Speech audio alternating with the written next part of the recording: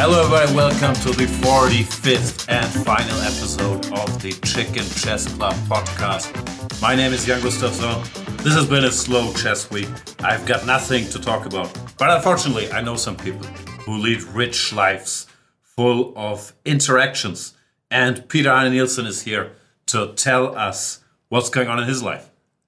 Yeah, tons of action. I mean, just back from Denmark, big party. Well, my mother turned 80 this Sunday, so my sister and nephew was, having champagne, food, these kind of stuff. And Food?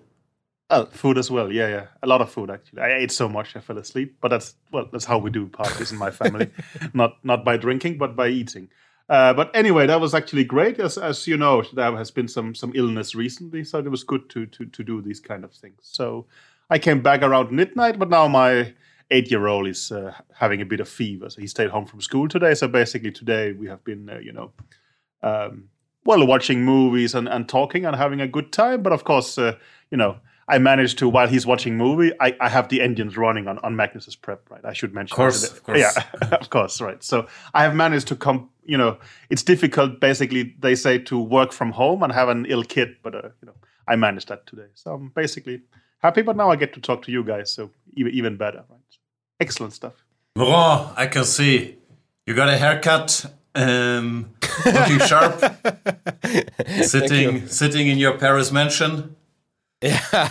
What's going on in your little world? Not much happening. I can say I was following last week Pro Chess League, so I was commentating, of course.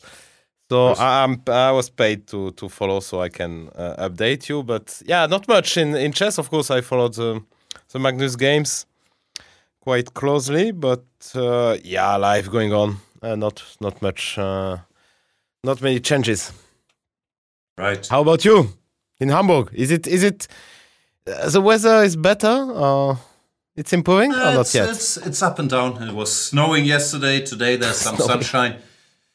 You never know what you're gonna get. But yeah, same here.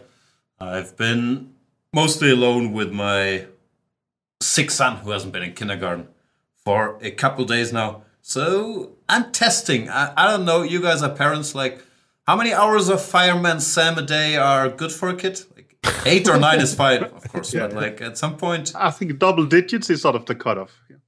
That's what I figured. Yeah. When it gets to 10, I tell him no. Time for some Paw Patrol. Yeah, no, I'm lacking authority as well.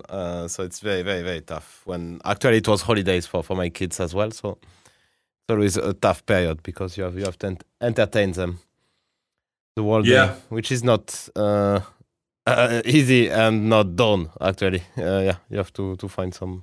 Hard to be productive at the same time unless you run deep searches like Peter. Yeah. Very hard to get stuff done. So normally I only get stuff done when I put him to bed. And by stuff done, I mean doing very, very little as well. I saw Yanistan. Yanistan was back. Yanistan was back for an hour until my son wakes up. Yeah. It's been a very entertaining week. And thanks everybody for listening. That was this week's episode of the Chicken Chess Club podcast. Because there's also not much chess going on, is there? Like, there is a Pro Chess League. Luckily, we have Laurent to fill us in on all the action. There's the European Championship. But frankly, is anybody watching that? I mean, it used to be a big thing when we were players. No, for me, that was an important tournament because you tried to qualify for the World Cup. But as a spectator, commentator, whatever, it's not really been on my radar. Have you guys been following it? I will surprise you and tell you that I'm following my French buddies mainly. So Moussa, Bacro, and Lagarde. Maurizio as well is playing. So yeah, I'm updating every day on their results because I know them well and I'm rooting for them. So but not. If you're not playing, of course, it's less interesting to watch. It's a bit strange, this European Championship, because it sounds like a big thing, but normally most top players are skipping it. No, is it because it's mainly considered a World Cup qualifier? Is the money not good enough? Why is no one playing the European Championship? Yeah, it's a World Cup qualifier and the money is not great. I mean, the first prize is 20k, but of course it's such a strong open that you have absolutely zero guarantee. It goes down quite quickly. I remember in 2012 I shared second place. I won 4,000. So we were. Is that your best result of 2012? Almost, because I lost the last round. I was leading, but yeah, no. You see, I only made 4,000. I mean, it was not because we were sharing with at +5 with 10 people, and you just share the money equally, and then it's not. I mean, it was a big. I played incredibly well, but for my standard. I mean, the result was incredibly good, my best ever in European Championship, and I played many of them. I played at least 15, I think. Where was 2012? Was that in France? Did I play that one? Was it in? No, 2012 was in Bulgaria, in Plovdiv. Yeah. We made a quick draw, no? No, it was 2008 when we made a quick draw. But it was also in Plovdiv. It was in Plovdiv as well, yeah. I think Jan kicked ass in the tiebreak, Jan, right? I have zero recollection of years, but I think... No, that's why you were playing this Exchange Slavs in the tiebreak and... I crashed Zaroshenko. Qualified for the World Cup. Yeah, you were hiding the prep in your game against me by making a 8-move draw, and then we were both very happy because we both qualified in that 2008 tournament. Yeah, I beat Paco last round. Those were the golden days. Let's talk more about mediocre chess results 15 years ago. I lost 15 years ago? I think 15, so. Yeah. I mean, yeah. Yeah. And, I didn't qualify as far as I remember. So, I mean. Yeah, those were the days. But, I mean, I guess for you guys, it was the same than me. You just reach some score. And, I mean, you are trying to reach a score which will qualify you for the World Cup. And then you just try to actually to make those and qualify. And if there's some nasty, which happened to me actually, some nasty guys who are trying to beat you. I mean, I remember this guy Korobov. I mean, some guys they just don't care. They just play for the title, like Korobov. Okay, then backfired for him, but Kovalenko beat me once. The lead right now. He's timeless. On top board against Ponomarev. He's not going to stop. He's going to play his style, I think. Yeah. So. No, it's a weird tournament because, as you said, half the field on +4 more or less stops playing and starts making draws. To get to the World Cup, where I don't know what the money is nowadays, but there you have a chance to make some decent money if you survive a round or two. Then that's usually the big goal for the players. While then you have 2 or 3, or maybe some more people fighting for tournament victories. So it's always a bit of an uneven watch, but of course for players it's a big deal. Qualify for the World Cup, get maybe a match against a big name in the second round. And of course I'm rooting for the Svane brothers, both on 3.5 out of 4. Svane tech team doing well so far. Peter, what was your best World Cup? You made the quarterfinals, no? I think probably the last 16, but the 4th round. So did you lose to Gashimov or did you beat Gashimov? I lost to Gashimov. I beat Adams on the way, but I lost to Gashimov. Basically, it's like I had a match with 6 games, but with no draws, which was sort of somewhat atypical. But I lost to him there. Yeah. And there, I mean, I qualified. Well, I didn't qualify from the European Championship, and those were the days where I was not really hating on FIDE, but hating on the European Chess Union. It was led by Danilov. So was that? Did you switch from hating on the Danish Chess Federation to the ECU, or was that simultaneously? And well, the Danish has always been there in the mix, but basically, I mean, probably, at that point it was the European Chess Union. They had this tournament in France where they made their most absurd tiebreak system. And, they have misunderstood the idea of what does performance rating mean. So I thought that I had qualified. It turned out I hadn't. Then I made a protest. And, then I, of course, turned it down. But then the good guys in FIDE basically decided that I was right. So me and Parligras, we got a wild card to the World Cup. So I owe everything, my career to FIDE. They gave me a wild card, and I qualified, as you said, for the 4th round. Kobalia in his letter was talking about it, as far as I remember. Yeah. I got a wild card from Kirsten. I remember driving in the Greek mountain on our way to the Greek league, when suddenly there was an email from FIDE saying that you have been awarded a wild card because of... well, they didn't explain why, but it was obvious it was due to the merits of the protest. I mean, I made a probably 10-page open letter you can find if you want to. Probably you don't want to. I can't wait to read your 10-page open letter about the tie-break system. No, but it's a piece of... no, it's not a piece of art, but I mean, at least there was a couple of mathematicians who wrote me and said that I was right. So that made me a bit happier. But anyway, that is my past. But basically, you're right. There is not many... federations I haven't had a fight with. But to be fair, I'm not alone. European Championship. Yeah, is there any chess to talk about? Korobov, Ponomarev on the top board. A bunch of players on 3.5 out of 4. Korobov and Ponomarev have 4 out of 4. But yeah, who's the top seed? There's not that many. I think there's no 2700, and the top seed is Sargsyan, is 2698. I think you described it well. It's a qualification event for the World Cup. And, you can argue it's a pity. You can also argue it's a huge success. I mean, they have, I think, plus 400 players playing. I would argue that it's a bit of a pity that to qualify, you have to make a huge score against lower-rated players rather than to do well against higher-rated players. But so be it. And I guess it's also kind of a way of making... money for the European Chess Union. There's a lot of income based on having so many players. So, I think that's the realities in a way.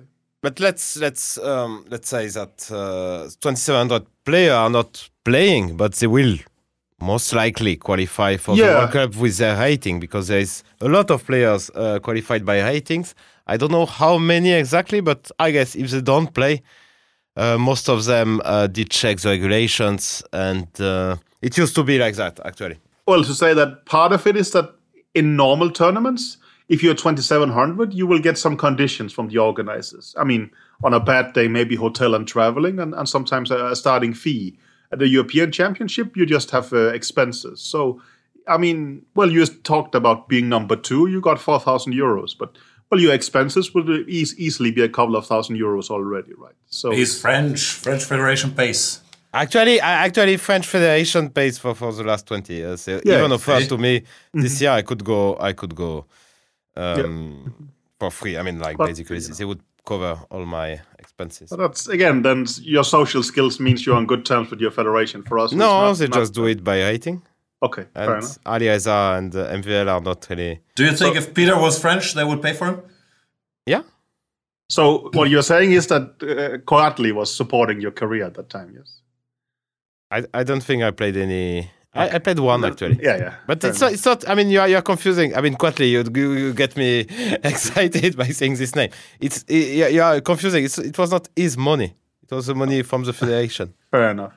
But but also, I mean, I can only say the same as Jan. European Championship was very exciting as a player. Really something. Yeah. I mean, it was the main event. I really wanted to qualify for the World Cup, but as a spectator. Well, I have seen some tweets from Ågaard where he mentioned some things, and at some point I realized that it was a Danish player, Jonas Bjerre, playing. Well, the Svane brothers as well, of course. And I mean, but no, I get the point. It's hard to be very excited about it because, it lacks. I mean, when we sometimes are critical that the World Championship lacks the best player, I mean, European Championship lacks top 30 or top 20, I guess, right? Yeah. Yeah, well, as a player, it's completely different, which maybe also shows you how deep chess is. Because once you're up there on, let's say, +3, you play a 2,600 player every day. And I would guess it's the same in this field. So there you're under constant stress. You're playing a strong player and you have to prepare for them. So as a player, it feels like a very exciting tournament. But yeah, since we're so focused on the household names in chess, I mean, I'm assuming our audience, if we read out the top board, let's say, Korobov, Ponomarev, Safarli, I'm not sure they know. Gelfand they will know, of course. Mastro Vasilis, Sargsyan maybe, Petchak, Sarana, Brkic, Cheparinov, Bakro, Svane, Santos Latasa, Azarov, Levaik, Win, Nasuta, Abasov. I mean, these are all very strong players, but I think, people stop knowing who they are. And frankly, so do I at some point now that we're no longer part of this scene fairly quickly. So chess is deep. There's a lot of players who are good at chess, spend a lot of time. And why is another question. Yeah, I agree. There's not much to say from there, basically, because... No, but Magnus, I mean, let's come to the next topic. What's the next topic? Magnus! He played Norwegian League against two of his closest frenemies, against Jon Ludvig Hammer and David Howell. Well, he did play 3 games, actually. I only saw 2. He scored 2.5? Yeah, he scored 2.5. He won against Tallaksen on Friday. That I missed. But I think a different Tallaksen than the one he drew last year. How many Tallaksens can you have? Well, I don't know. There's Eirik? Yeah, I think there is, but you can check it. I think there is more. Yeah, of course, the most exciting game was... Geir Sune Tallaksen. Oh, Geir Sune, I think, was the one he drew last year. That's the only Tallaksen that comes up here. Okay, fair enough. Well, it gives you a... Well, also, I mean, to be fair... He told me on Skype 2 minutes before the game that he was playing, so we didn't have time to prepare that deeply for that one, I would say. But he got lucky, because as usual, you were working non-stop, thinking he was opening, so you were ready. Yeah. I think that... No, we spoke a little bit about what to do against Hammer the next day, and for Hammer, well, there was a bit of preparation. But, I'm also... Hammer is my opponent in the Fantasy League, so... I helped Magnus with the prep for chess, but then I knew that Hammer was busy with chess, so I tried to make some... Well, you can make this kind of wild card in football where you change your whole team. So I tried to do this, and it failed spectacularly, but at least Magnus won the game, right? But also, I think... Magnus actually asked me some late-minute advice to send me some files while I was at the golf course, but I managed to find some in the backup files on my phone, so... I don't think he managed. I was golfing when I was supposed to work, but we'll see. He must be so thrilled. Your priorities in order. But was his last outing as official world champion? How do we know, by the way, he can't play anything during the match, or he's not supposed to? Why did I read everywhere those were his last games? Well... There is no events that he's... Well, I mean, he might play some online event, but if we're talking about that we don't count. A rated game, well, what should it be? I mean, he's not enlisted for any clubs. Well, of course, he could play some tournament, but I mean... Yeah, I mean, after all the matches in 1 month, so... I mean, Reykjavik Open sounds more like his dad than him, right? So, I don't know what he should be playing. No, I mean, the game against Hammer was... Hammer had no problems whatsoever, but he played way too passive, and so he just let's say Hammer was, of course, they played a lot when they were kids. He was the head coach before in the first World Championship match when Peter didn't participate, so that was a funny game.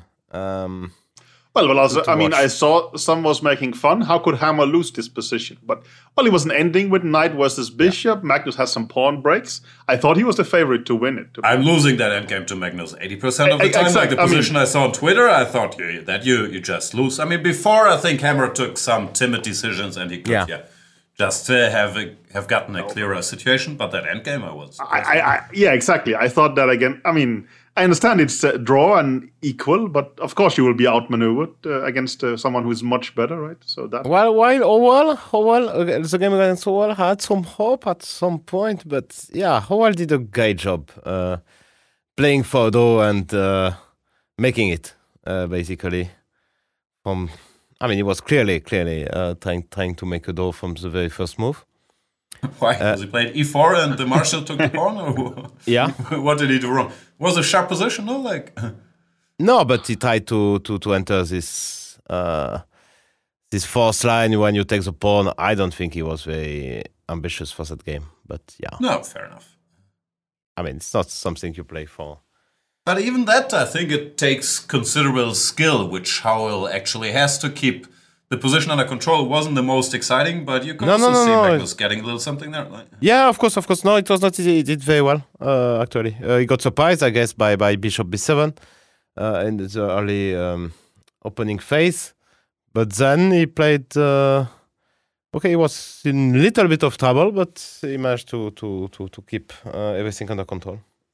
Yeah, that game, if any of the listeners have seen it, it looks very boring, but I was actually fascinated by two decisions. I even tweeted about one. Yeah. The one is, because it's a very standard sort of structure where it's equal, black is maybe borderline a little bit better, and both sides have dark squared bishops with a symmetrical pawn structure.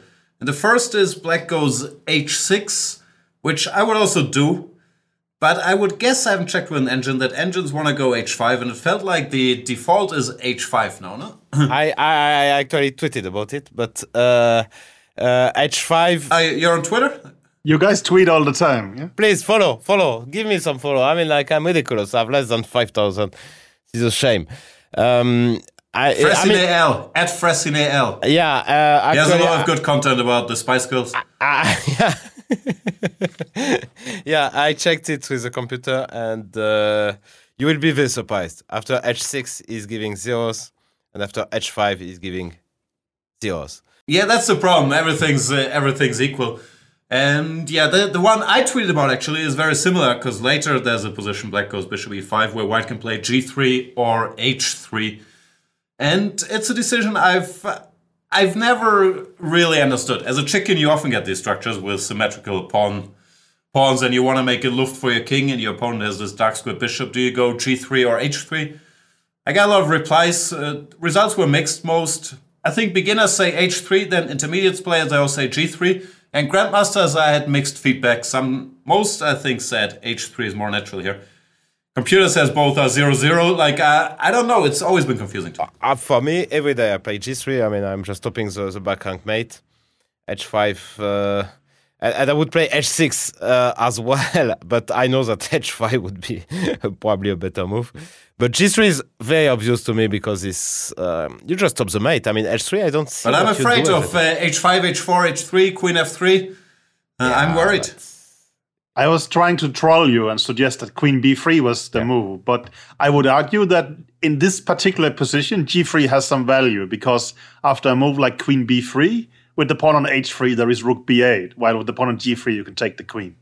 But, Yeah, I thought queen b3 was a blunder on purpose because of rook b8, but you go back, so it's probably... Yeah, I go back. No, I thought that like queen b3, rook b8, I go back. And if queen b3, you go queen e4, I go rook d1, and I try to swap as much as possible. But, I mean, I think there is more than one good answer. It's the problem. We're debating things, but there is no answer. They are both fine, and it's going to depend on circumstances. Yeah, no, I was just curious what people's default was, because I never had a default. Like, some people will just say, I go g3 or I go h3.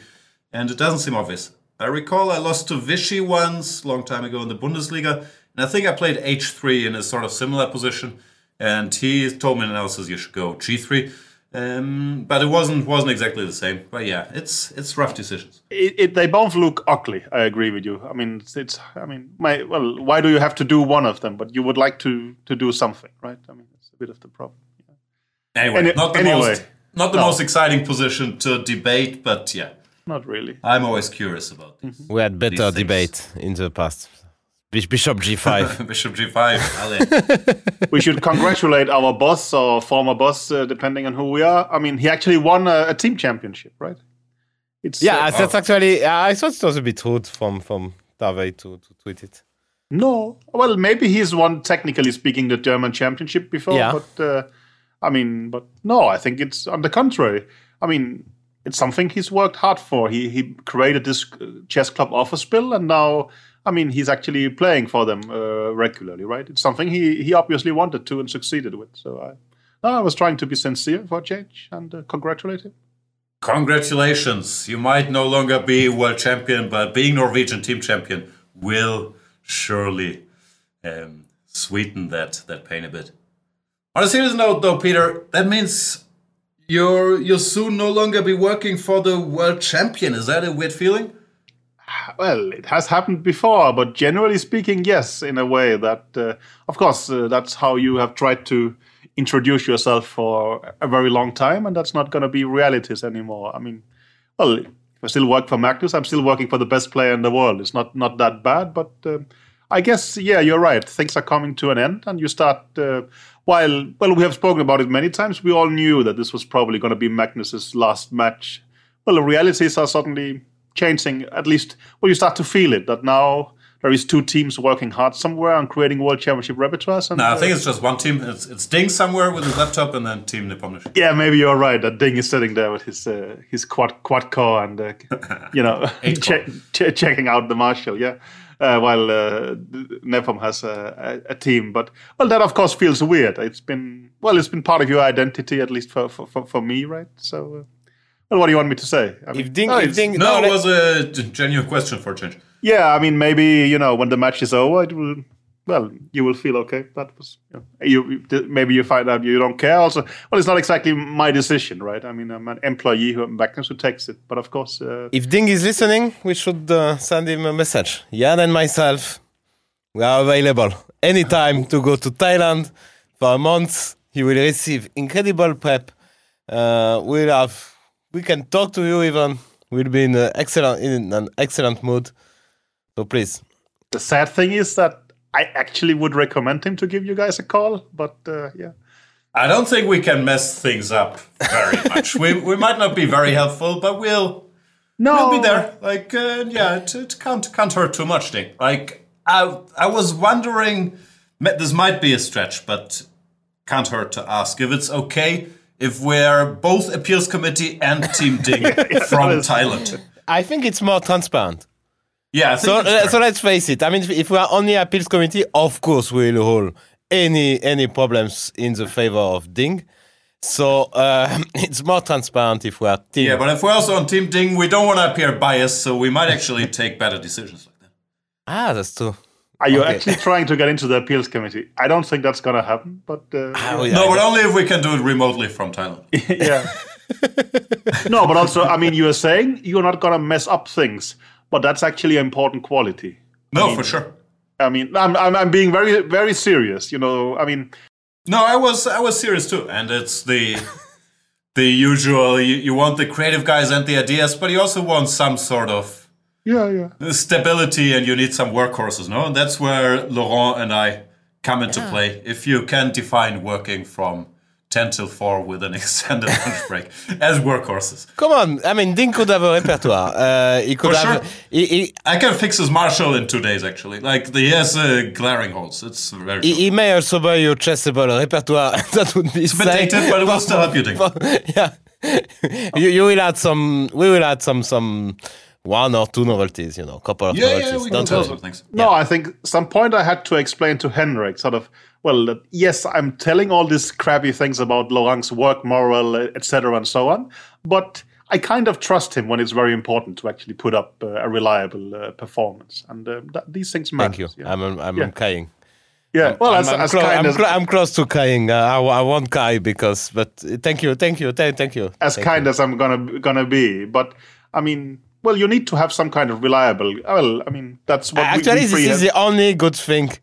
But you are very consistent in telling me that. But in all those 10 years, this is, I think, the main good thing you told about my job. That I was very reliable. That you would call me in the evening, I would call you back in the mornings, and we would. But yeah.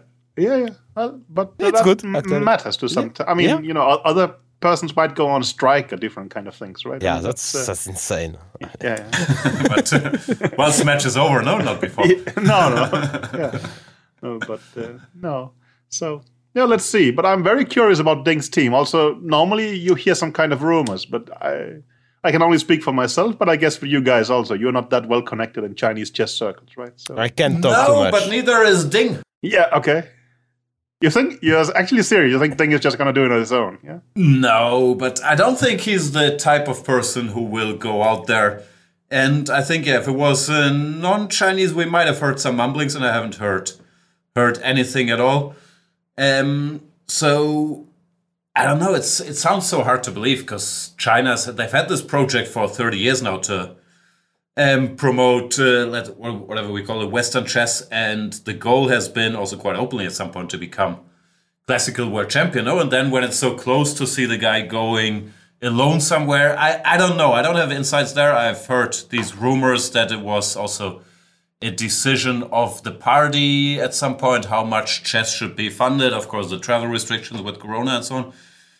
I don't know enough, but it feels very, very weird. And it feels very hard to believe that Ding is somewhere sitting, preparing, surrounded by a good team. But maybe I'm just wrong. And maybe Wei Yi, Yu Yangyi, whoever is there are just chipping away right now while they're in some Chinese spa. It would be extremely weird if not. Also, I mean, well, China can collect all the free titles. I mean, the women's titles would be there because there's only Chinese players left. They are reigning team world champions, right? So, I mean, it's an incredible chance for them. It just feels, it's very puzzling to me. But again, it could also be that just we have zero clue, as you say, that they are. No, but also if we look at Ding's prep, and Ding, big fan.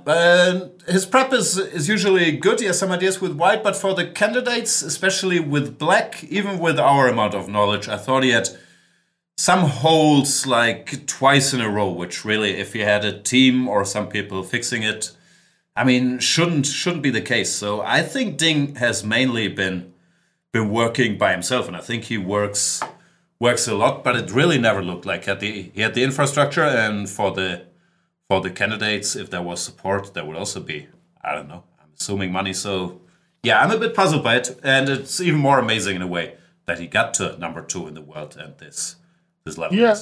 We had a camp, we remember, Peter. I know. We had a camp in 2015. It was not... Yeah. It was good, but also he gave this mixed impression of being knowledgeable somewhere, being incredibly... well. I don't know, naive is too insulting, but in other areas of theory, I mean, it's some years back, so but still. But still, yeah. But still, yeah, naive is a big word, but sometimes it feels that way. No, sometimes he's deep in some random stuff, and sometimes it feels like there's some stuff we all suppose is common knowledge that he doesn't have, which... yeah, it's like maybe a bit out of the loop. That, I mean, there is secrets we all know, but somehow he's disconnected from these things. Do you think he was impressed by us? I think us no, some of us yes, right? No, I mean, but no, I think he was mainly. I guess it was a weird experience for him. He probably got injured in sports and. As the very first day, actually. Yeah. Also, soccer is always. I don't think our work discipline impressed him massively, but I mean, yeah, it was pretty friendly camp. I enjoyed it. Me too. Of course, it was. I mean. Well, in general, we should interview people who's been on Magnus camps for a documentary and get their impressions. But they're typically going to have weird impressions. Would be my best guess. I would think so. And Ding being one of them.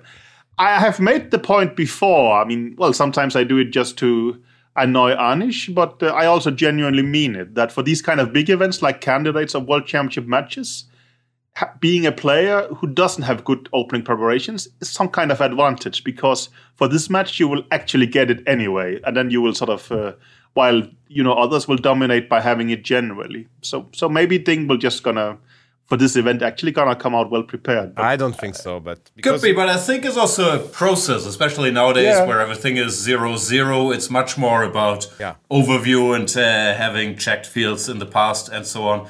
I'm not sure it can be done even if you work perfectly for. Yeah, I think for in 2-3 months. I think Caruana actually is proving your point wrong, Peter. With all due respect, I'm sorry, but he's always very, very well prepared. And in the last candidates or before, he was showing the best prep with the best ideas and very, very tricky. Yeah, very tricky stuff, so. I mean, I also think that this is the Achilles heel of Ding, and that.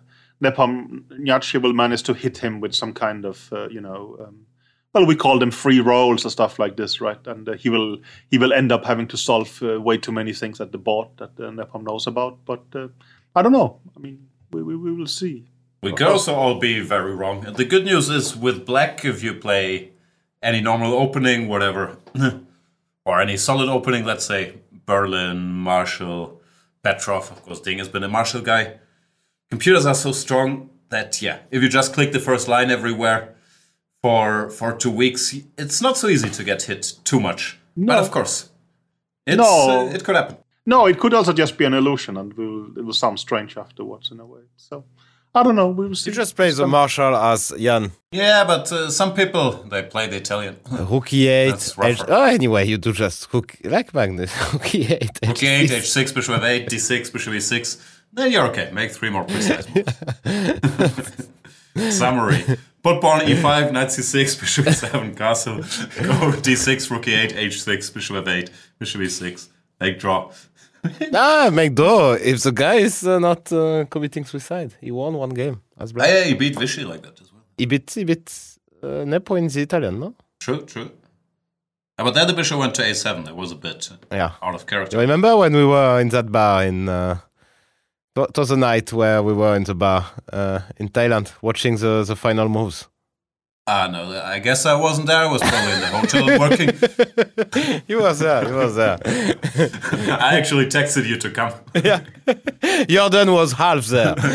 Jordan was half there, yeah. You're trying to tell me you started drinking while the match was in progress, right? No, while the last game. Yes. It was on +5. So we thought... you mean on the computer? Yeah. On the computer and +3 on the match. Actually, there were some anxious moments. Because it was like, +5 on the computer, but then he made some non-computer moves and it dropped to like +1 or whatever. Yeah, and Jan started to panic immediately. I was full of panic. I was very annoyed by everybody else celebrating. Well, that you guys started drinking is one thing, but that I started drinking, which I actually did, I went to the Play Mountains Lounge and had a beer, that probably gives away that it seemed rather safe. Yeah. So...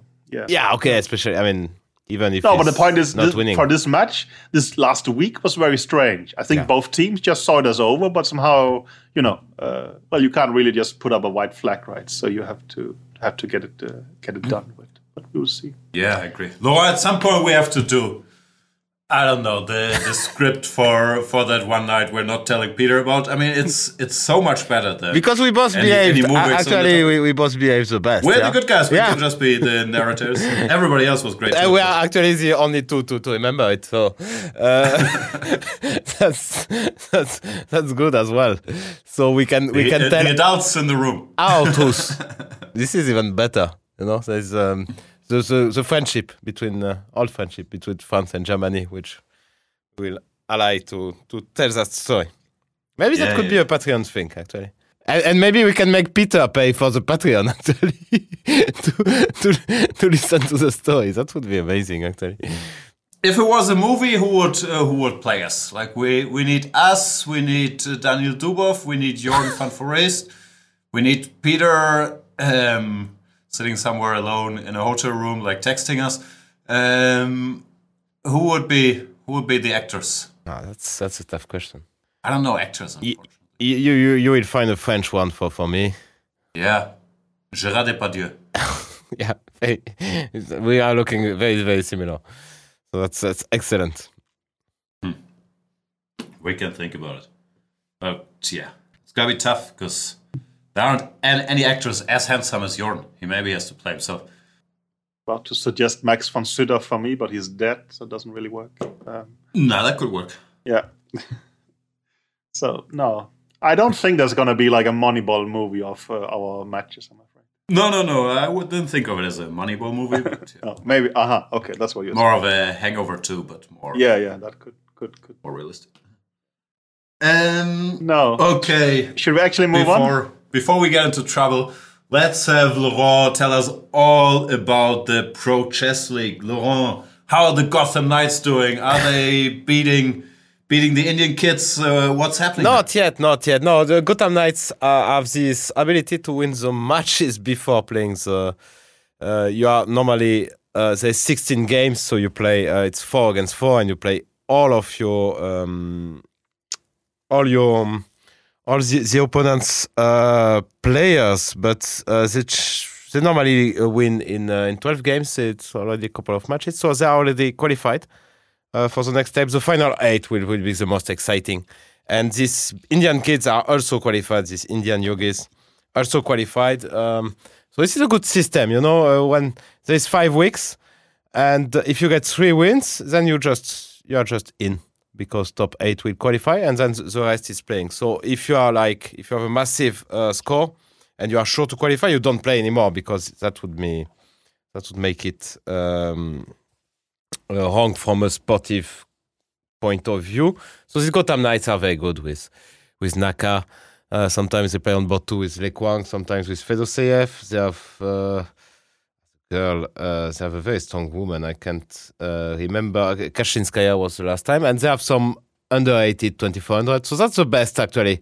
You need 2 very strong players over 2700. I think that's the best you can get. You need some young guy with 2400, but very good in rapid chess. And some strong woman grandmaster. That's a good recipe. So we'll find out more who will qualify, and then the final 8 will be, I guess, very exciting. Magnus is doing well with his team. He has 2 out of 3, so they should qualify as well. So all the top guys will be there, I guess. That's it. Sounds great. No update for next week because I'm not commentating this week. Okay. Well, still sounds like there is some work left to do for Magnus' team to qualify, right? They need 1 out of 2. They have two shots to get to the playoff, so they should manage. Moving on, in an abrupt change of topics here, Vladimir Kramnik, the world champion from 2000 until 2007. And Peter, I think I speak for both of us probably when I say a bit of a childhood hero of ours. No, maybe not childhood, but in the 90s I was all over Kramnik stylistically. Heavily. I even named I had a cat named after him. I was a huge fan. And yeah, Kramnik was I think sent an email by a German journalist, right? Was it Martin Bräutigam? Yeah. Asking him some questions, and he gave a statement. He's no longer on Twitter, if you can look it up yet. He had a good run on Twitter, but he's no longer there. And the problem is, he was asked about his position on the Russian war against Ukraine. And the problem is, he demanded in his answer that his reply shall not be shortened, but only given in full.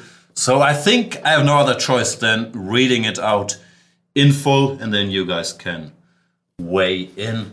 So question 2, this is from chessbase.com. Question 2, if I haven't missed it, you have not yet taken a public position on the Russian war against Ukraine. In contrast to some of your colleagues, why haven't you formulated a position yet? Kramnik, I do not use social networks. I am not used to making public statements in general. And in fact, you are the first journalist to ask me this question. If you want to know my thoughts on this, I can describe them here. I'm against all wars a priori, without exception, but I do not see much point in publicly expressing this obvious idea, except to seek public applause. Unfortunately, I can see that, contrary to the words, in reality, very few politicians or public figures make real efforts to stop it somehow. On the contrary, in my opinion, these statements often just add fuel to the fire, provoking even more confrontation and hatred between people. There's a lot of demagogy and right words in the media these days, but I prefer to try to help some people who need help in these difficult times, no matter what nationality they are, and hope that everyone will finally start discussing what can be done practically to find ways to stop the war. I strongly suspect that many, of course, don't get me wrong, there are enough sincere people, but still a minority, public activists are actually just using this dramatic situation for their own self-pride. Mainly to feel on the right side and to be liked by the public, because few of them go further than words, or think deeply about the possible consequences of their proposals made out of their morally justified anger. Another thing that makes me think this way is that somehow I haven't heard most of them before expressing concern about the hundreds of thousands of victims during recent major wars such as Iraq, Syria, to just name a few. And some had even publicly supported these wars. Sorry, but I don't believe in selective humanism. I am of half Russian and half Ukrainian origin, have relatives and friends in both countries whom I try to help as much as I can, and this is very personal for me. I believe that the real agenda now is to concentrate on finding ways to stop this war rather than witch hunting. And I don't believe for a second that there is no way to do that. As the old saying goes, if you really want something, you find ways. Otherwise, you try to find excuses. I have no desire to take part in what has long become, in my opinion, a Vanity Fair. Many people have already been publicly applauded for the statements, but that hasn't improved the situation. The confrontation is still going on, and unfortunately it is getting worse. with the possible consequences of a global World War III, we are slowly but surely heading towards under this chorus of self-proclaimed fighters for good. So what is the point of all these declarations? To create a nice self-image? To feel like a good person? I leave it to all those interested to play this game. Not my cup of tea, sorry. I will express my views on this tragic situation when I decide to do so, but only after this empty Vanity Fair and witch hunt, which I must admit makes me quite angry, has ended. This is my main human position. And those who, for some unknown reason, have decided to give themselves the right to judge and condemn anyone who dares to stay out of the chorus of empty speeches may continue to enjoy their moral superiority, but I reserve for myself the right to do and say what is in accordance with my inner human values. I do not believe, for the reasons mentioned above, and because of the basic human and democratic principles, which I believe are still valid in any situation, that anyone has the moral or any other right to impose an obligation on me or anyone else to say something when and what they prefer. For now, I will continue to do something as much as I can and let the talkers talk and be proud of themselves. I did not mean to offend anyone in particular, but I hope my position is now clear. Best regards, Vladimir. I didn't mean to offend anyone in particular except Guy Kasparov. Okay, after you read, I think the FIDE segment will feel very, very entertaining. That's all what I have to say about that. Peter, any thoughts? Yeah, there is a lot. Is there? No, I mean, well, there's a lot of things to say, but it's a long talk, but if I have to give a summary of it, it becomes difficult for me, I have to admit, because there is not particular substance. If anything, you can wonder who is it that he's hinting at, in criticism, I would say. It's like he doesn't reflect the slightest upon his own sort of ties to some of these things, for instance, and that he has been, living from the Russian system to a certain extent, and that he has very close ties to some of these people. But how do you know? Are you sure about this? Well, wasn't he the leader of chess things at the Sirius Center, owned by Timchenko? And I think also, hasn't he been rather close to Timchenko? That was my impression. Using his private planes, this kind of stuff. Again, I don't know. I don't have particular documentation for that, but I thought he was known to be the sort of connected to the chess center in this Sochi thing. Okay, he was living in France, that's for sure. Now he's living in Switzerland. Yeah. So, yeah, you can... Mm-hmm. I don't think he received so much support from Russia, but maybe it's from individuals. It's very possible. That I don't know, but... No, I mean... Well, what do you want me to say, Jan? It's difficult to comment on, basically. No, whatever you want to just. yeah. Pointed out, for me. I don't know. Already his Twitter career was surprising to me, and this is also a bit surprising. He says "I hope my position is now clear." Wasn't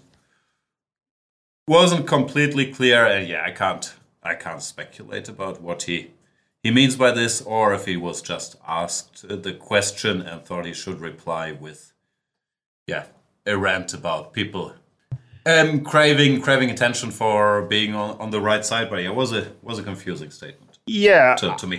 I saw someone mentioning that it was to some extent targeted against me. That I think is complete nonsense. I don't know if it could be in reaction to Kostenyuk's statement and leaving, but I doubt that to some extent as well. But no, but it's, against Kasparov, for instance. You can see Kasparov. I really don't think it's against one person. It's also a common notion, which, I sometimes even understand, even though I'm not on that side at all, that people get annoyed with the virtual signaling and everybody being righteous on Twitter when you're not sure if they're behind a cause or if they're in it for the likes or to seem nice. Like, I find it cynical to do this about the Ukraine situation, which, once again, this is just, to me, is just, very black and white. There's an aggressor and the victim, but it sounds to me like, in general, he's a bit unhappy with the social media attention game. But it's very hard to read into it. It's a lot of words, and yeah, I was genuinely mainly confused. No, of course, Laurent mentions Kasparov, which is his rival for a long time. You can read everything. You can put Kasparov, the name of Kasparov, and it fits. But it's just one of. But Kasparov, I don't know, but I don't think you can accuse him of just being a talker and not a doer. No, so to me that's Kasparov has been along on this case for so long that you cannot. I mean, you cannot criticize him for doing this for the popularity. I mean, many others has jumped into this late. Kasparov has been going on for this at least since 2014, if not, I would assume earlier. Yeah, right? Of course. Earlier. I mean, that would miss it completely. I mean, Kasparov did it before. It was not cool, but sort of is not the right word. But I mean, this is. I mean, he was extremely early on this. So, no, I don't know what to say about this Kramnik thing. It's weird, but of course it's also, I mean, well, I don't know if, I mean, Kramnik has been put in to that extent. He has said, I think, well, not in about the war, but sort of, well, he's taking pictures with him and such. And I think also there was some tweets, but I have difficulties remember them fully, to be honest. Yeah, it would be interesting to see where he stands on Twitter. I recall he also. I'm not misquoting this, but he was sure that the election was stolen from Trump. So yes, some hot takes. Yeah. Kasparov said, I don't think in reply, but I saw it on your Twitter. I made the mistake to go to your Twitter. Yeah. I mean, you liked one of my tweets. I'm very honored. But I think I liked Gary's tweet. Okay, fair enough. Maybe I liked your retweet or something. Yeah. He said, No, I don't like war garbage. Russian athletes are representatives of the regime with war crimes committed in their name, or they're against it. They recognize Ukrainian sovereignty, or they don't. No more having it both ways with Western money, but supporting Putin. Yeah, but that was not in reply, right? No. Kasparov's tweet is from, I think, April. I mean, this has been Kasparov's general point, which I fully agree to, that, I mean, well, this idea of stating that you are against the war, it becomes... well, it's very insufficient and it's very imprecise. I mean, Kasparov, it becomes these things about neutral athletes. Now, of course, I'm getting my feeder segment time here. But, exactly. You can have your statement in a minute, but yeah. Well, I'm just trying to loyally describe what Kasparov was saying then. Kasparov is clearly saying that there is no middle way, that, either you accept Ukraine territorial sovereignty or you don't. You cannot say that I'm against the war. I mean, that's too general a statement. You have to, make a specific point. And Kasparov is part of this, I've forgotten the name, but some kind of, Russian exile thing where they are, fighting hard for, I mean, they wanted to have a pledge, like, for instance, the Belarusian athletes had a very strong pledge where they sort of distanced themselves from the Lukashenko's leaderships, while, for instance, the Russian chess players was more anti-war and this is wrong. And Kasparov was pushing for that, if you want to have athletes participating, they have to make a stand, not just to be neutral. And that's basically what he's saying here, that this idea that you are against war, we are all against war. You can say the same with, Djokovic also has some anti-war statements, and Kasparov, he wants to say that, that is not sufficient. You can agree with that or not, but that's how I understand Kasparov's point of view, which I agree to, by the way, but no surprise. So, but I mean, this thing with Kasparov was from long ago, so it's absolutely nothing to do with Kramnik's statement, just... I think also, Kasparov understands very well that the Russian athletes is pushed from both sides, right? And he's trying to push them to actually say something meaningful, not just to say that we are against all wars, like Kramnik says, right? So there is some game going on there, as far as I understand it. Yeah, okay, it's also a debate we've had here plenty. I agree that I'm against all wars has sort of become a bit of code, it feels like sometimes too. I don't want to openly or at all criticize the Russian invasion. The moral question, if you're born in Russia, living in Russia, have family there, what statements you can expect people to make at the risk of whatever consequences they or their families might face. And if they have the resources to leave the country if they wanted to and so on. To me, it's not so easy, which is why I'm never fully on board when Peter makes these things sound very clear. And yeah, we've talked about this before. I wrestle with that question. I don't have a good answer. But yeah, I agree. I think generally I'm against all war points, which is a pretty obvious point to make. Or feels a bit like that. Anyway, this is your fun little chess podcast where we talk about the week in chess and about how to make a draw with the white pieces. So let's move on.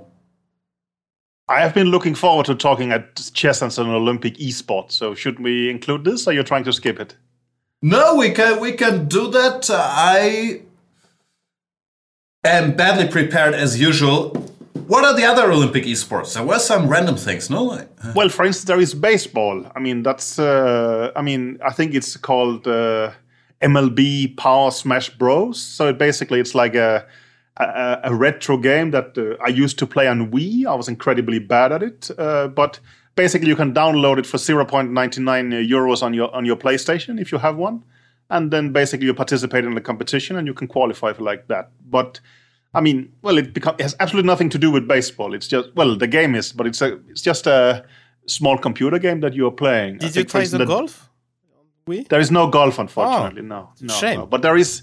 The other game I have played is Just Dance, and I'm not going to send you a video of me playing that. But please do. I need one more video for me. Yeah, I know you do. But that is not going to happen. But it's basically it's also for PlayStation or Wii. It's a dance game. But I think the idea is they're going to invite 16 famous dancers who will then sort of do the Just Dance game on the computer there. And well, I think they have sailing, they have cycling, and different kind of games where they basically have computer games. Gran Turismo. Yeah, exactly. Gran Turismo is probably one of the more, well, that's the more serious one. That's actually a very brand game, right? Yeah, I think Gran Turismo and Just Dance are the big ones, not counting chess. The other games, frankly, I'd never heard of, like Tic Tac Bow, baseball, Swift, Virtual Regatta, Virtual Taekwondo, Tennis Clash. I'm not sure how they showed up there. No, I mean, I will try to make everything into a feeder segment. So, of course, the argument should be chess is actually doing it for real while everyone else is doing it for fun. But on the other hand, maybe it's a cool stage. I don't know. But also, I don't think it's for fun. It's esports. I just don't know if these games are. The point is that esports. I don't think these games are big esports games. I mean, that's also what I'm saying. Yeah, that's maybe that we're a bit in the wrong crowd. That here it's a bit more, for fun. While esports is incredibly big, just not these games. Is my impression. I mean, I assume esports is things like, I don't know, Counter-Strike or whatever. Counter-Strike. And how does that work? When does it take place? I think the qualifier is on chess.com at some point. So, and nothing is mentioned about prizes except for you get a trip to Singapore, right? So maybe it's your chance, Laurent, if you want to. I mean, imagine being both Mind Sport and esports champion. But what do you mean? You mean in chess or in Just Dance? Yeah, that is true. This is more from Thailand to come. But also, I think Just Dance you cannot qualify to because they just take brand names. And no disrespect, but I don't think Laurent is that league. The qualified esport athletes will move on to the in-person finals set to take place at Singapore's Suntec Center from June 22 to 25. Yeah. Oh boy. I'm a bit puzzled how strong the chess players will be because... chess players generally have quite something on offer, but maybe it's an interesting stage to compete at. Chess players like money, so I guess it depends on the prize fund. No? Yeah, nothing is mentioned about these things. Maybe chess.com. I mean, maybe it's up to chess.com if they want to make it popular or not. I mean, I doubt we will see Magnus and Naka there, but I have no clue. But of course, it could be interesting, or it could be just a non-event. I don't know. Also, this is somewhat under the Olympic umbrella, as far as I understand, right? And my feeling is that the IOC is generally not very strong in esports, so maybe they're trying to actually create something there with their brand. I thought Thomas Bach was a big Counter-Strike player. Maybe, yeah. But no, you're just being sarcastic, I can feel. So, anyway, maybe enough about this indeed very interesting topic. Yeah. What other topics do we have on our list? Alejandro Ramirez resigned from the St. Louis chess club, and that also means giving up his position as the head coach of the university there. So yeah, I guess that was expected no matter what the outcome of the investigations, clearly. Yeah, I guess in US you cannot stay. At least in Europe you can. If you're under an investigation, I mean, it's possible. But I mean, in US, the pressure is too strong, no? Especially in such a case, I guess. I mean, it's not a French politician taking some money or cheating on his wife, no? No, but I mean, if there is minor, I take the French back. I know Laurent. No. But in offense, if there is German, if there is minors involved, I don't think that they would just continue everything until the case has finished. I mean, they will be taking some precautions before that. Also in Europe, is my impression. Yeah. Other than that. Yeah, I don't think we have much. We don't have much. Yeah, I heard mumblings. There are bigger stories in the works, but I haven't seen any of them. So, yeah, we'll see what comes there. Welcome back, everybody, with an update to the Chicken Chess Club episode 45. My name is Jan Gustafsson. Just at the time we had stopped recording our regular episode, the article by the Wall Street Journal about Alejandro Ramirez hit, which brings a lot more specifics and information on the case, and frankly, it's all absolutely horrifying. I'm not quite sure how to talk about it, but I felt we had to address the issue because we briefly spoke about it on the podcast we recorded earlier. I'm here with Laurent Fressinet and Peter Nielsen. Guys, did you read the article? Yes. Yes, for sure. I read it, and I mean, there is a lot of details and a lot of very strong and numerous accusations, right? So I think, we're looking into something incredibly serious here. I guess we knew that even before, but still, I think it's something that seems to have... shocked the chess world to an even bigger extent than we expected, and rightly so. Yeah, because when Jennifer Shahade, who broke the story, I don't know when it was, like a month ago, with the tweet, she also mentioned there were others involved, but I heard especially in back rooms, because she used the wording that she was assaulted twice. People were saying, what does assaulted mean? And so on.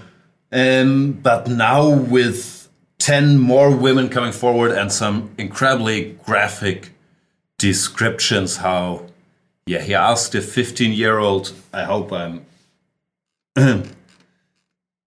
getting this right, a 15-year-old to bring him toothpaste to his room. And then, I guess we gotta use allegedly pushed her on a counter and tried to kiss her.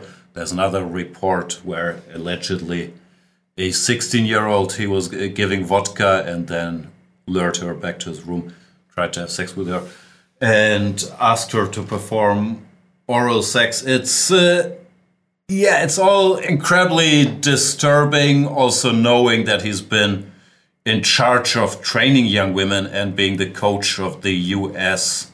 national team, the women's national team, for a long, long time. And I think he's been in that role for a long, long time. I don't quite recall, but I think I've seen him in Tromsø 2012 as the team captain already. Tromsø was 2014, but 2014. Yeah, it's long time ago. And I think maybe, I don't know, Jennifer didn't expect that so many victims would hide to her. So I don't know, but it means that it's so important to speak up when the first one spoke up, as Jennifer did. And I guess it's really not easy. Then, so we have, maybe there's not everything there, but already, it's just absolutely horrible. So, it's for the victims. It's very difficult, of course, to speak up, but it's really very, very useful. But I will also contradict you a little bit, because I think, some are saying that, people spoke up internally, and there is also, I think, a relevant debate of systemic failure here, that nothing was done despite internal warnings, if I understand the text correctly.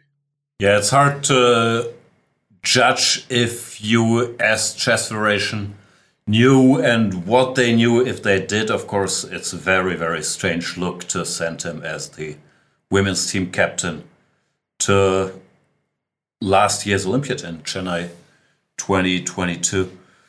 Yeah, as for the speaking up, shout out to Jen, who I think she mentioned herself. She was ready to move on, but also felt that she needed to do it in order, because there was present danger to minors. And if these allegations, and there are so many, and I've implied it on the pod earlier that I had heard some backroom stories as well, but by now, if they turn out to be true, I mean, this is serial predatory behavior and incredibly, incredibly scary. I don't even want to think about if 10 women have come forward, how many there are total. The singular incidents are pretty horrifying in itself, but also the volume is shocking as well. I mean, there is so many directions that this is shocking, and I think. And I think the last sentence of the article is when the woman, no longer a competitive chess player, had Miss Shahade post last month, she messaged her within 5 minutes. So it just shows how important it was to speak up and this tweet. And I guess she did a lot before. And of course, we are a small world, and it's obvious that some people knew, and not only the US Chess Federation or the St. Louis Chess Club, but this has to be clarified as well, because it's a shame if some people knew and didn't say anything. So that has to be clarified, and I guess it will be. Yeah, it's frankly mind-blowing, and as I said, we are a very small world, which makes me surprised, frankly, that I literally had not heard anything before this Jen tweet. Clearly, other people have, but it seems like this has been going on to an incredible extent, and it's just shocking. To get the move order correctly, I thought that Jen tweeted at some point when there was already police investigations, or am I wrong about that? I'm also not sure, but I think her brother Greg Shahade, he informed St. Louis Chess Club and US Chess in 2021, and Jen spoke with US Chess officials in 2020. Yeah. But I'm not sure if there were police investigations. I don't know what authorities were. Mm-hmm. No, but I mean, whatever. It's just insane to send him to Chennai with the women's team, and also to keep his job at the university. I mean, just insane decision. Yeah, that's what I say. That there seems to be indication of systemic failure. That how this has been dealt with. I mean, also it's as far as I understand, by any kind of comparison, the biggest. I don't know if this is Me Too, but this kind of case, I have no recollection of anything moderately close to. Yeah, that is known. No, it also makes you wonder, of course, because we as middle-aged white men, I think we might sometimes have this tendency, or I can only speak for myself, saying, okay, the chess world is not so bad and everything is more or less fine. There are weird people everywhere. But if something can happen like that on such a scale for, I don't know, more than a decade without, us knowing or the chess world reacting in any case, it shows, that the extent of this is hard to even imagine. I honestly, as you, I didn't I was wrong. I mean, like I couldn't imagine something like that could happen. That was a bit naive, and yeah, that's incredibly shocking and saddening. Yeah, I agree. For right now, I think it's mainly. I mean, we knew there was something to it for a while now, but when you see these stories written out, it adds in a whole other dimension. In 15 and 16-year-olds, it's just incredibly disturbing. Also, that this could go on for so long, and I can't say I knew Alejandro well, but someone that's to some extent been in our lives. No, we worked for Magnus during this World Championship match. He was on the other team in 2018, and he was a guy you would run into and say hi. He was friendly, and it's just popular interviewer in the St. Louis Chess Club, doing widely praised for his interviews during the Magnus and Niemann tournament recently in St. Louis and such, right? So he's, a high-profile member of the chess community by all means. Yeah, he's also the highest-paid employee of the St. Louis Chess Club there. Honestly, I went to St. Louis and we spent one evening playing Bug House with Fabi and him and someone else, but it was. Yeah, nothing. Of course, it's always the same. Yeah, you cannot guess this kind of behavior if you don't see him in action, because they are good at hiding. So I think I mentioned on the podcast that I heard about rumors. I cannot pinpoint exactly when, but after I was in St. Louis, but probably end of last year's.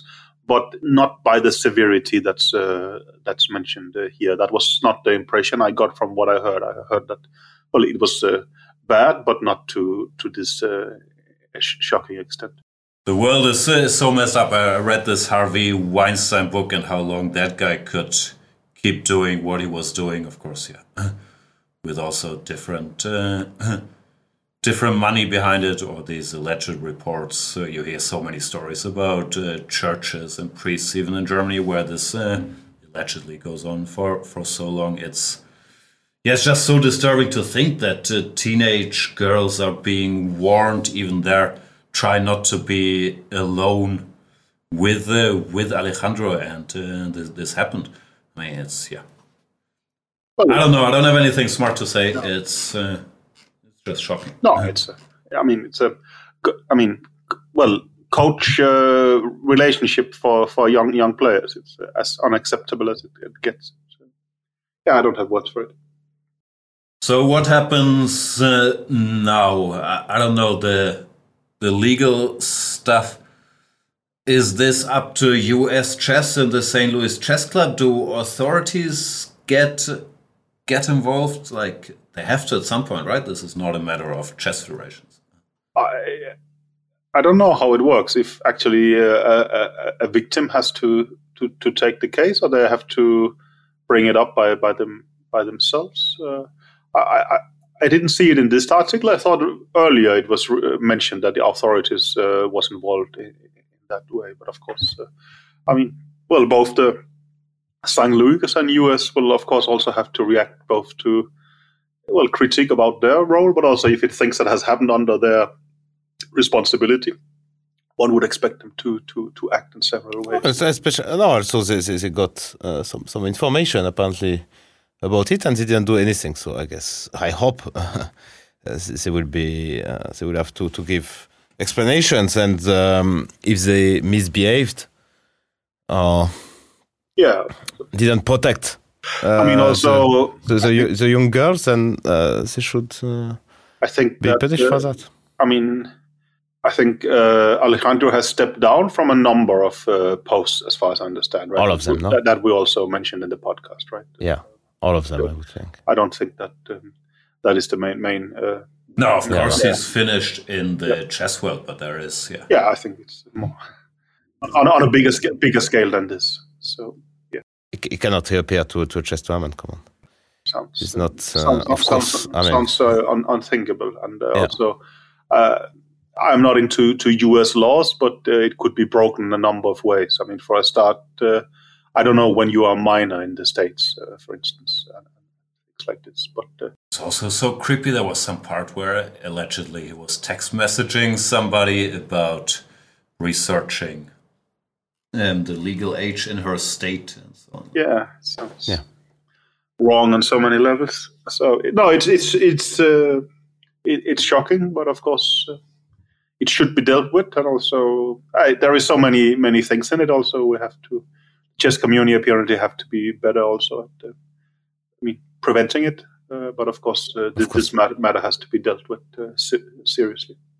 Yeah, for sure. Hard to add thing. I think we agree that this is shocking, and we're a bit of... No, yeah, I think the only thing left to say is that, of course, full sympathy to all the victims and applause to those who had the bravery to come forward with this, and obviously full support to Jen, who, mentioned herself even in her tweet that she's been working on this behind the scenes for a long time and starting this process, which hopefully will lead to. And she also did some she resigned from. She stopped doing commentaries in St. Louis as well. So she even made some financial, sacrifice. So overall, she did well. It was so much easier to continue the job in St. Louis, and so it was good that she. A saddening reality that she was the one who had to give up her job because she found it intolerable, and it was not possible to. Well, it didn't get solved at that point, at least, right? And also that both she had to lose her job, and that these things apparently has continued. Yeah, but there's never a timeline for these things. I think we just have to applaud her for it. Yeah. No, I'm not criticizing her. Orchestrating this and coming forward. At all. I'm saying anytime. She's been treated wrong as well. Very disturbing news. I felt we had to at least address it because the news just broke after we were done recording the podcast. I'm still speechless. I hope, everybody is as okay as can be under the circumstances. And this is brought to justice. Don't know what else to say. Thanks for listening.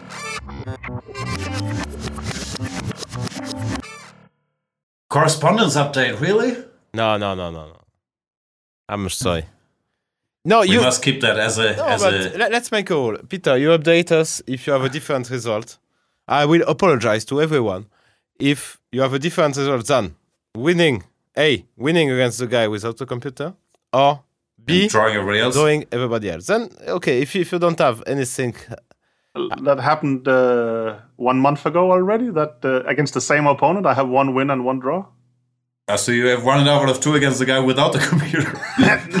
So you didn't beat the guy without the computer? Congrats. Because you played Berlin, and then he played. No, well, for a start, it's 960. But no, it's an interesting thing. Maybe I just blundered in terms of it took me too long time to understand that he was not playing without the computer. But alternatively, well, he's actually made some points in some of the other games. So it's a bit unclear to me. My feeling is also that some of the players, maybe they have this rule that in 960 they will play the first 10 moves themselves and then they switch on the computer. It's a bit unclear.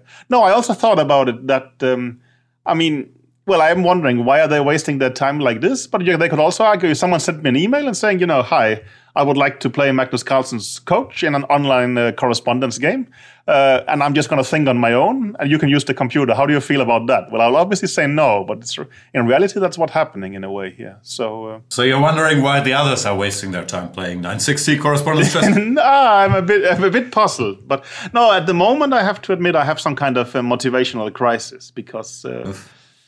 it's just basically relaying the computer moves. But I think the strategical... Really? yeah.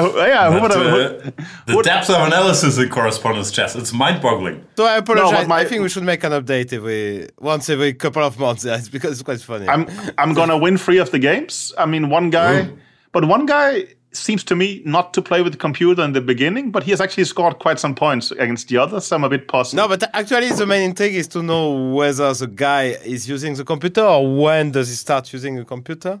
Yeah, but I thought it's...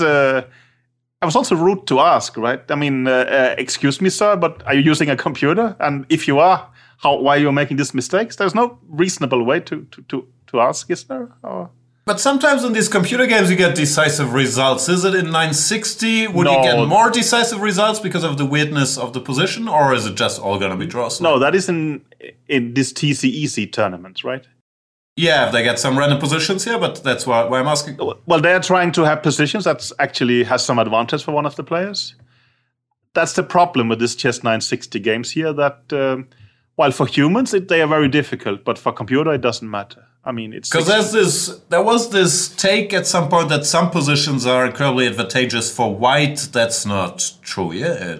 Lingo, or maybe not to. I don't think there's anything close to winning. But well, for instance, one of the matches I have is very interesting because it's a very sharp starting position that basically. Well, I mean, it's okay. It's getting too long. Please. This is taking your time from this segment. With black, I chose to go for something very principled, not giving him a small positional edge. While with black, he chose the opposite, but he's managing to drawing me. But generally speaking, computers are too strong. Okay, so one question. Yes. How many times did you overhaul the computer? Well, I'm using different engines, but no, I mean, the answer is 0. No. Of course, the answer is 0. That's actually not true. He feels brave if he plays the second Stockfish move and the first Komodo move. Yeah.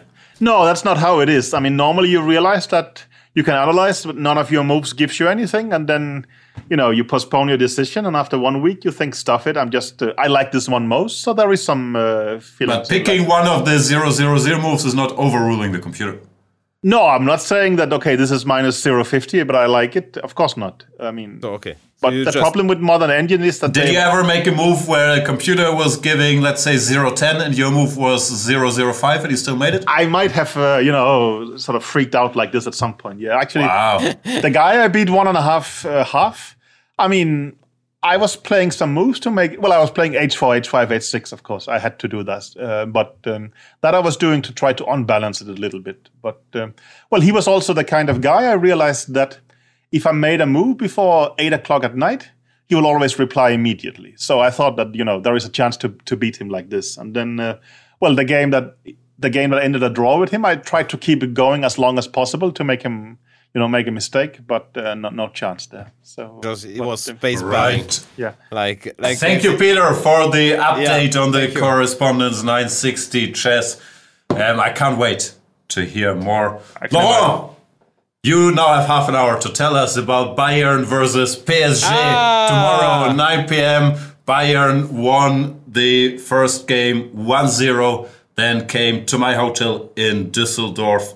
Got some good rest, lost to Mönchengladbach, and now it's the rematch. I will do 30 seconds. Please tell us everything. I will do 30 seconds. In the first match, Mbappe was injured. He just came in after 1 hour. This time, he's in full shape. So, we will see. Ooh, we will see. I strangely have a feeling that, not necessarily that PSG will qualify, but that it's going to be interesting. Actually. I have a strong feeling that PSG will qualify, but yeah. Really? Yeah. Yeah, I think. Yeah, bookmakers disagree, but what the heck? Yeah. It's good. I will even make some bet. I don't know how much, but I can imagine. Yeah. I feel it. I like about your betting that you do it from a cold analytical perspective and just straightly checking the odds, never betting on the team that you like, that's from your city. No, you're a shark out there. Yeah, for sure. Thank you. What else do we have? Nothing. New motto. Who wrote this? Write a motto for the Chicken Chess Club? Is that one of our tweets? No, I think our producer was trying to check out... this is the AI chat GPT sign. So basically you try to make it suggest, make a motto or a song or rap song or something like this, and then they will do it. Terrible, though. Strategize like a rooster, play with the heart of a hen. Welcome to the Chicken Chess Club. That's not very impressive. Strategize, cluck, and conquer. That's funny, no? That's horrible. That's what I like. That's not very impressive either. No. We do need a motto, though. What could be the motto? The show where we talk about chess. That's not really a motto, but I'm not. I always end up with sarcasm. It doesn't really work. Even for our election campaign, we couldn't come up with a motto. Maybe that could be a motto. We always end up with sarcasm. That doesn't really work. Okay. No. All right, yeah, we give up. No motto, no content, no ambitions. What else do we have? Ravi Shrivastava is saying, hey guys, love the podcast. Thank you. Heard you're looking for things to offer for your Patreon subscribers. Nah, that's an empty gesture. Just give us money. How about a chicken chess repertoire for the club player? That's asking for too much. But we could do it. We could do it somewhere else. A 50 rated player's way to quick draw with both colors. It's easier with white. Let's make a white repertoire. Sure, it's easier with white. I'm sure. Yeah, you go e4. Yeah. You go e4 for sure, and then we will. Or d4. Really? We can do alternating repertoires. Really? Yeah. I think so. Yeah. Well, I've worked all my life on a d4 drawing repertoire. Don't worry. Yeah, but I mean, okay, we can make both. In World Championship matches, when we needed a draw, I remember especially with Vichy, but I forgot if we ever needed a draw with Magnus. I thought e4 was the easier way to force a draw. That's supposed to be the default. Yeah, I think it's. As far as I remember, the problem is if they're willing to give up a big advantage, you usually have to play, and I think that goes for both d4 and e4. But yeah, the common thinking is d4. I know you have to put up with Benonis or King's Indian sidelines, or Leningrad Duchess, which are maybe more fighting, paying a slower price than. Well, there is Semislav, there is, triangle stuff. There is various things out there. You can play King's Indian for that matter, right?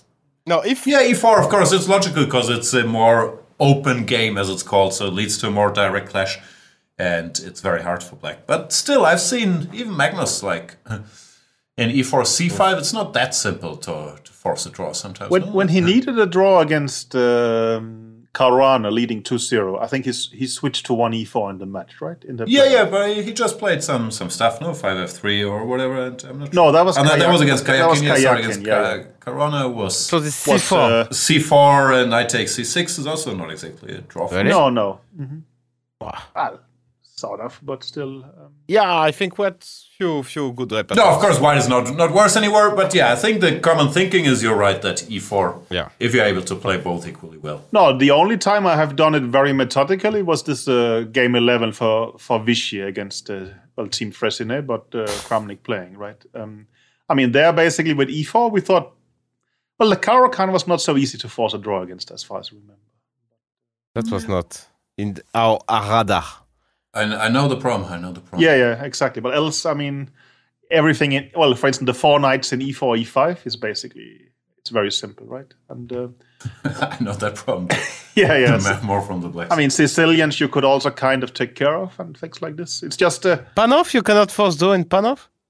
Well, Giri gave it a try against Magnus recently, right? That's true. That was actually, yeah. But I guess a6 we could take care of. Yeah.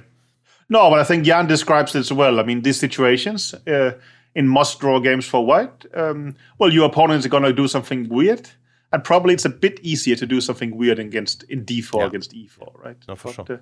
Of course, also Vichy's decision was that, he understood Kramnik is going to do something strange, and while we have prepared d4 for the match, he's a natural e4 player. So as he's going to be surprised anyway, why not at least beat something that you have been, doing your whole life? It makes I think that's the more important consideration. You sort of want to play on your home turf there, and for most people, you grow up an e4 or a d4 player, and then you default to that one.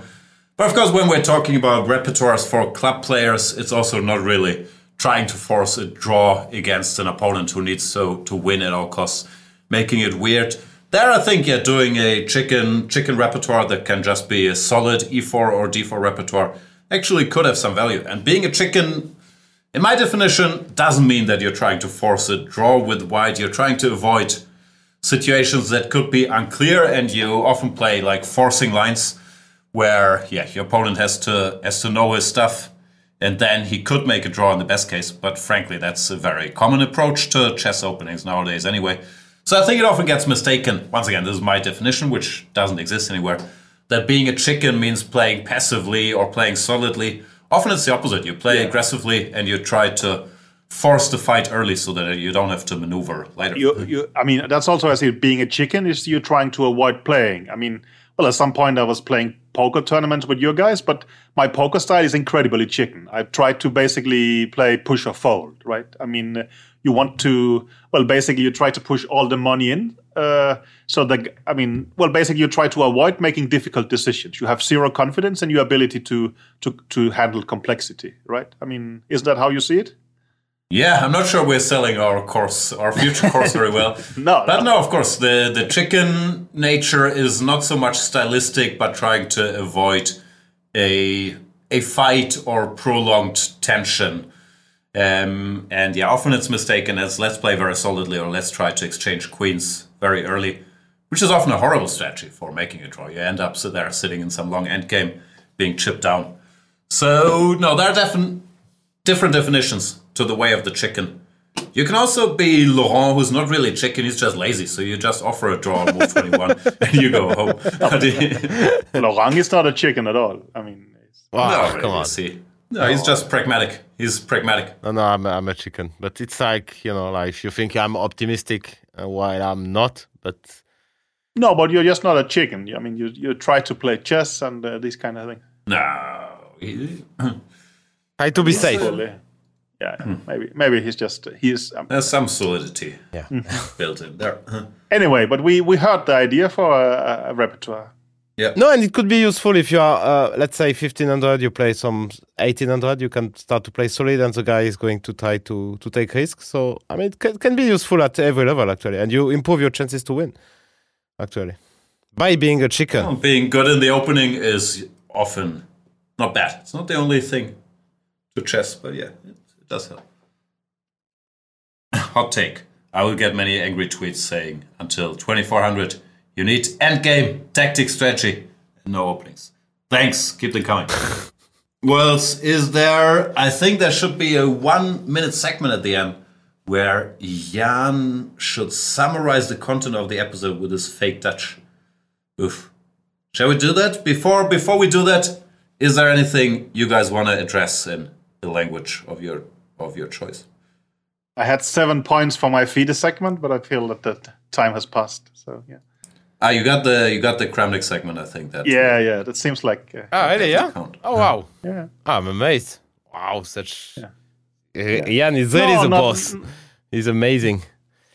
Okay. Not too much. What are we looking forward to in the next week? Actually, European Championship is peaking. There's going to be a decision, but.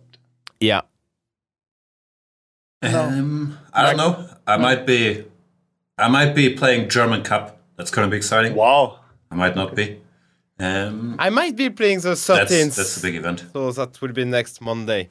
The play-in for the next online event. Peter, let's make a challenge. Wow. Yes. When is it? It's the 13th, Monday. Next Monday at 4 or 5. I don't know. I can tell you more. But I could play and we can make, a challenge. Yeah. Well, we have to agree on some kind of handicap number of points I get when we compare. Handicap, but we have the same rating, brother. Not in reality, but I haven't played Blitz for... Okay, you're saying next Monday, maybe? It's 10 plus 2. It's not Blitz. 10 plus 2, wow. See, when you get increment, you don't lose on time. No. I might have to look after a kid, but I guess that's possible to do at the same time if it's 10 plus 2. Yeah. So. And you can think about openings for Magnus at the same time. It's amazing. Yeah. Also. Do you need to install cameras and all these kind of things? Yeah, they don't. Okay. See, probably, if you don't, probably nobody will accuse you anyway. No. But you're supposed to install at least one camera, I would guess. Okay. I will consider it. Yeah, okay. So, yeah. Excellent. Then let's sum up the week in Dutch. Disclaimer, I don't really speak Dutch. But here we go, and thank you to the dear listeners who made it this far. See you next week. Or not, we never know.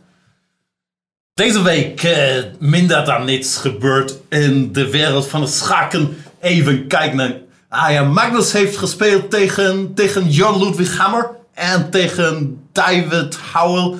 1 gewonnen, 1 remise. Ja, lekker Magnus. Goed gespeeld. Gefeliciteerd. Pro Chess League weet ik veel. Heb ik niet gezien. Europese kampioenschappen.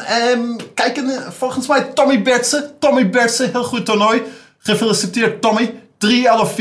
Wat een toernooi van Tommy Bertsen. Ja, Kramnik heeft een heel lange post geschreven, maar ik snap niet wat hij zeggen wil. Ik snap het helemaal niet. Peter Nielsen speelt nog steeds 960 correspondence schaken. Heel leuk.